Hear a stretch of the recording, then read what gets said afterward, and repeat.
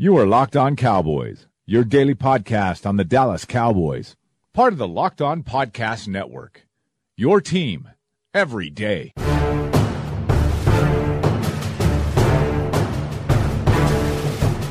Welcome back to the Locked On Cowboys podcast, part of the Locked On Podcast Network. Thank you for tuning in. I am your host, Marcus Mosher. You can find me on Twitter at Marcus_Mosher. And joining me today is Landon McCool. You can follow him on Twitter at McCoolBCB. Remember, he has the new Twitter handle. Wow. Landon, how you doing? So efficient. You're doing a great job, Marcus. I cannot believe you haven't messed up on the new Twitter handle yet. In fact, the last time I had forgotten. So the fact that you remembered is even more impressive. So kudos to you, sir. Well done. Yeah, I'm still struggling my way through this intro. We had to do it over. Coming up on today's show, we talk about some of the more intriguing players in the supplemental draft that I believe happens on Wednesday, July 11th. But before we do that, we had some interesting news come out of Dallas on Monday afternoon. Cowboys cornerback Marquez White is facing a felony gun charge after pulling out a gun in an apparent road rage incident in October. We are still gathering a lot of the information, but this was reported by Dallas News. He is facing one count of aggravated assault with a deadly weapon. It sounds like this is a little bit of a he said, she said story. He encountered an aggressive driver while exiting near Tenson Parkway. White said that there was a driver who was following him closely, then pulled up next to him and started yelling racial slurs and threats. And then White, I guess, reached into his glove box and flashed his weapon. Again, we are still gathering some of this information. So, I'm sure as this podcast is posted, there'll be some more info out. But Landon, what was your takeaway when kind of reading over this story? Is this something that Cowboy fans should be up in arms about? I see, I'm looking at my Twitter feed right now, and there's just people, just saying that typical Cowboys, this is something that happens to the Cowboys every offseason, blah, blah, blah, blah, blah. Is this something that they should be concerned about or Cowboy fans should be worried about heading into the season? Well, I mean, it's guns are such a hot topic. Obviously, hot topic. It's such yeah, you're right though. Underway to put that. The truth of the matter is that this is the kind of thing that's in the national psyche as it is because of gun violence that's happening. And just to clear one thing up, the other driver, according to White, was actually the one who was reaching it for his glove compartment, and while yelling these things, and that is the point in which White flashed his gun to this guy. And I think that is going to be important because ultimately this is going to be a conversation about him feeling threatened and then pulling the gun out in self-defense. Obviously, look, this is one of those things that you're going to get into. A legal case, you're going to get into the minutia of it, and that's what's going to happen eventually when this all goes down. Or even more likely, which I think it'll be a situation like Damian Wilson's, where it's very likely to just get dropped. I just feel like this guy was targeting Damian Wilson. I feel like there seems to be a lot of circumstance here, but the point is that. You're right that that it definitely feels like the Cowboys can't stay out of issues, but I also completely blame the NFL because the NFL has basically given a green light to people that want to harass members of the NFL and tell them that any sort of action in response will likely be punished upon the player. Yeah. This is exactly what the Ezekiel Elliott ruling has done. Is basically, I don't know if this guy recognized that this guy was an NFL player. Probably not. This guy was probably just a racist who was driving this guy down, as indicated by the slurs that he was yelling at him. So, but either way, I think obviously This is a situation where we don't have all the facts yet. We don't have all the information yet. This all kind of just came out, and I feel like it's it's gonna probably drag on for a little while, and it'll be interesting to see exactly what happened, but. What happens? I mean, but I think ultimately, if you believe Marquez White, which obviously he's got some reason to not tell the truth here, but if it sounds like there was a lot of self-defense here, and I think that obviously murkies the water as far as trying to predict exactly what's going to happen. This reminds me a lot of the Damian Wilson situation that we had last year, where it was another. I believe that was a gun charge as well, right? That was another one. Where it was almost the only difference really between these two situations is that Damian Wilson was parked in a parking spot, and that this guy was actually they were still driving. But ultimately, a situation where people are upset with each other because of either parking or driving, it escalates. I don't know that Damian Wilson felt the level of threatened that Marquez White probably did. I mean, if he's actually telling the truth about what happened, I mean, this guy sounded like he was making moves against Marquez White as some sort of if you believe Marquez White's story. But I think they're extremely similar situations. And then ultimately, into the day, Wilson, I think all the charges were dropped, and he didn't get any kind of. The NFL didn't do anything. They didn't sniff this or do anything like that. So, and if I remember correctly, too, the initial thought process when he first got charged, that they were throwing around felony assault. Yep, they were. They were. So I mean, that just shows you, how far we've come. How far we went from the initial reporting of the story to the end result, which was absolutely nothing happened to Damian Wilson. So I think at this point, obviously, everyone's going to report because we are, very much in the desert of NFL news, and everyone's chomping at the bit to get some NFL news. But I think at this point, I would preach patience because this is going to be a drawn-out process. And at the end of the day, like I said with Damian Wilson, it started out like with whispers of felony talk, and literally he didn't spend a single night in jail, and I think he didn't even get fined. So my guess is that one of three things happens before the season starts. One, they settle out of court, and nothing ends up happening.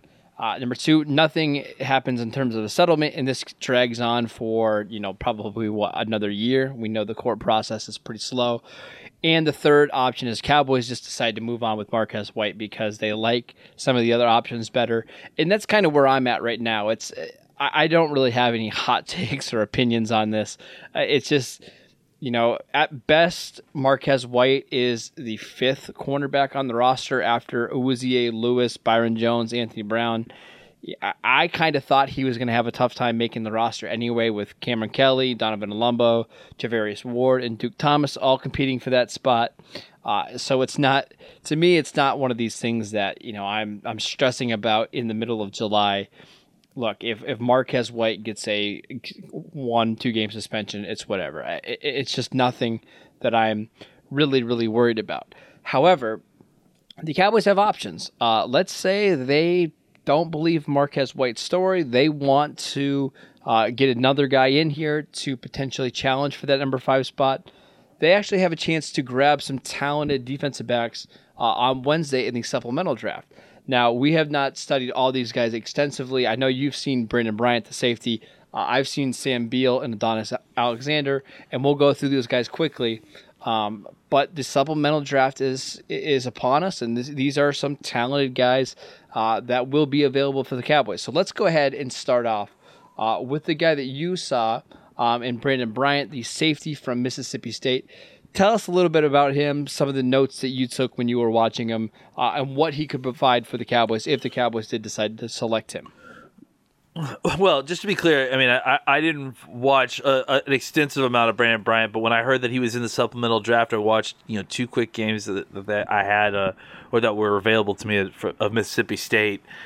Just because it's easy tape to grab, and Sure. And I watched a little bit of Adonis Alexander as well, but I didn't get a chance to watch the guy who apparently is the best of the group in Beal. But watching Mississippi State, like you see a guy who is an incredible athlete. Like, I mean, this is a guy that you definitely want as, physically, athletically, as the kind of topper on your defense. I mean, he's incredible measurements. I'm sure I didn't see what his pro day were, but I mean, the guy looked like he was all over the field, and when you consider the kind of athletes that you're talking about in the SEC, he was really moving around. But there's a lot of these guys, right?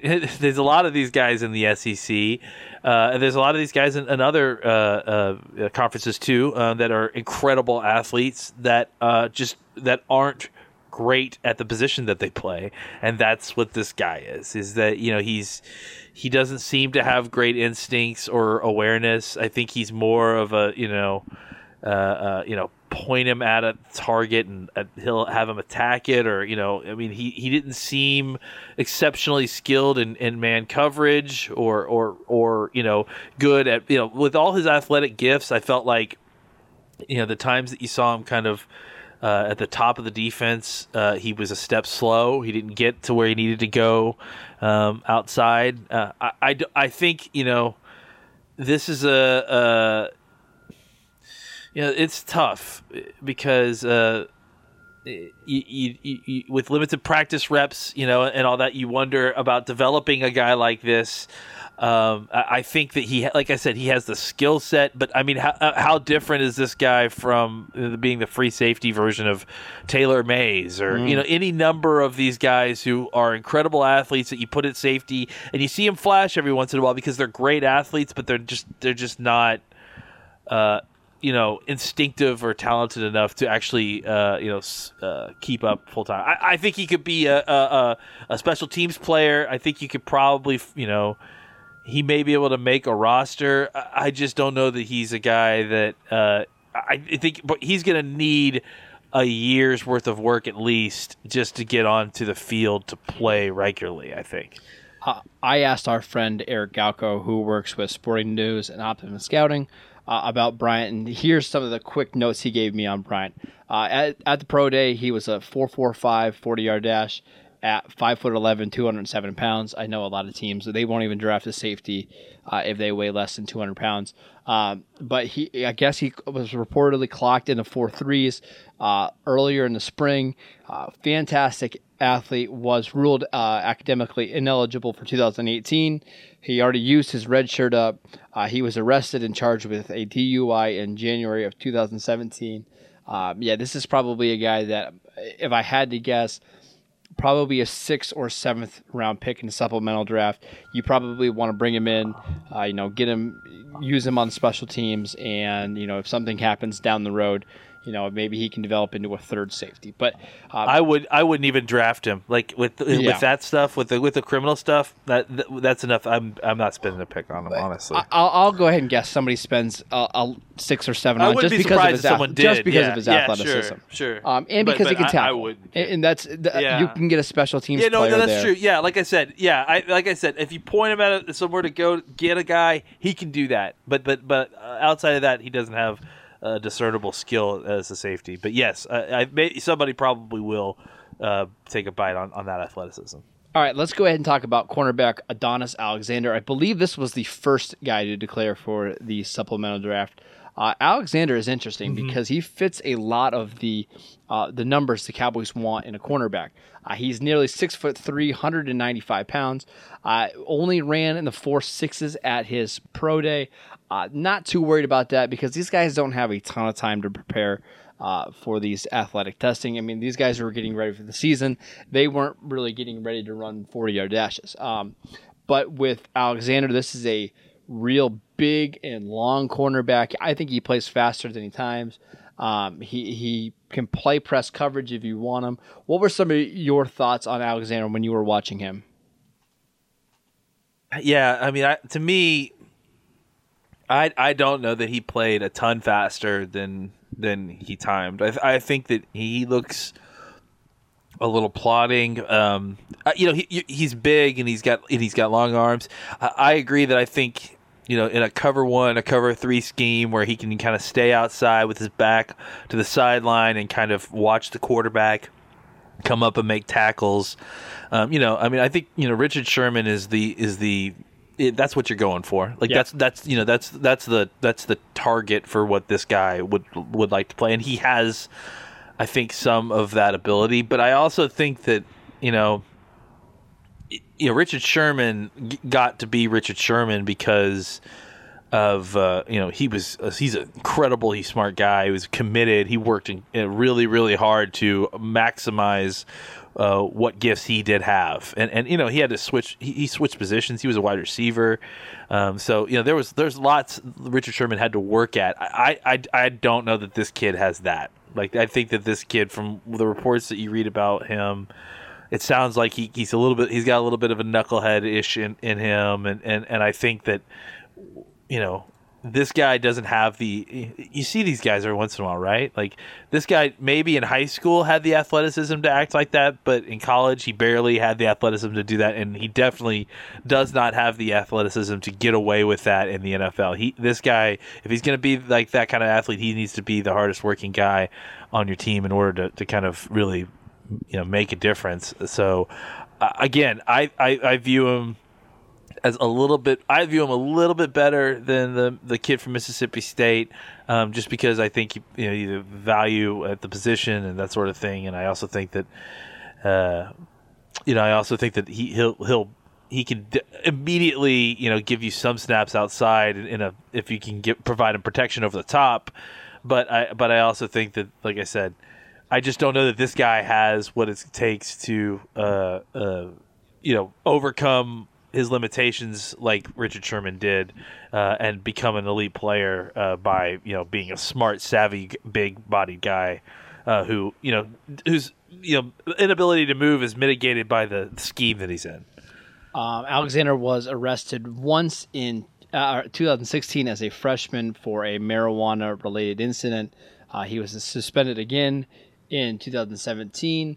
Purportedly, he had some problems with academic ineligibility, struggled with grades, and that's why he decided to declare for the supplemental draft. He's probably not going to be for everybody. He's going to be in a zone-heavy scheme, but I'll guess that's probably another guy that goes in the 5th, 6th round. Probably the best player in the overall class is Sam Beal, another cornerback, this one from Western Michigan.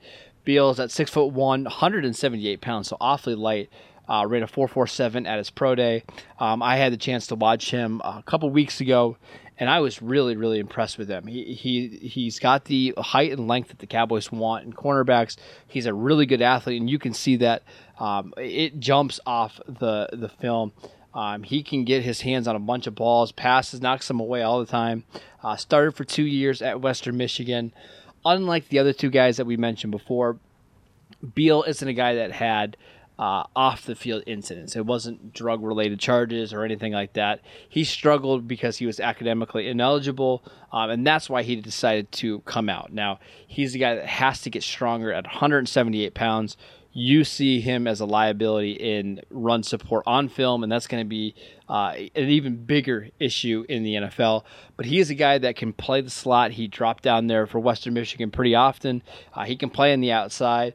I think that's a guy that it would not be that surprising if a team spent a 3rd or a 4th round pick on him, because he can come in right now and contribute. And we know that you can't have too many corners in the NFL. So you didn't see Beal, but do you have any quick thoughts on him, or are you okay? Well, I would just say that generally, I mean, you have to be incredibly impressed with this supplemental draft class. I mean, this has got to be the best class in history, right? I mean, as far as top to bottom, like, you've got like 3 guys who, despite what I may think about their fits for the teams or, ultimately their profiles, I mean, they're pretty decent players that are available in the supplemental draft, which you normally either have 0 players or 1 player who nobody drafts. Right. I think two or three of these guys could get drafted, as many as 4 when you include that Division II running back. So Martavius Carter. Yep.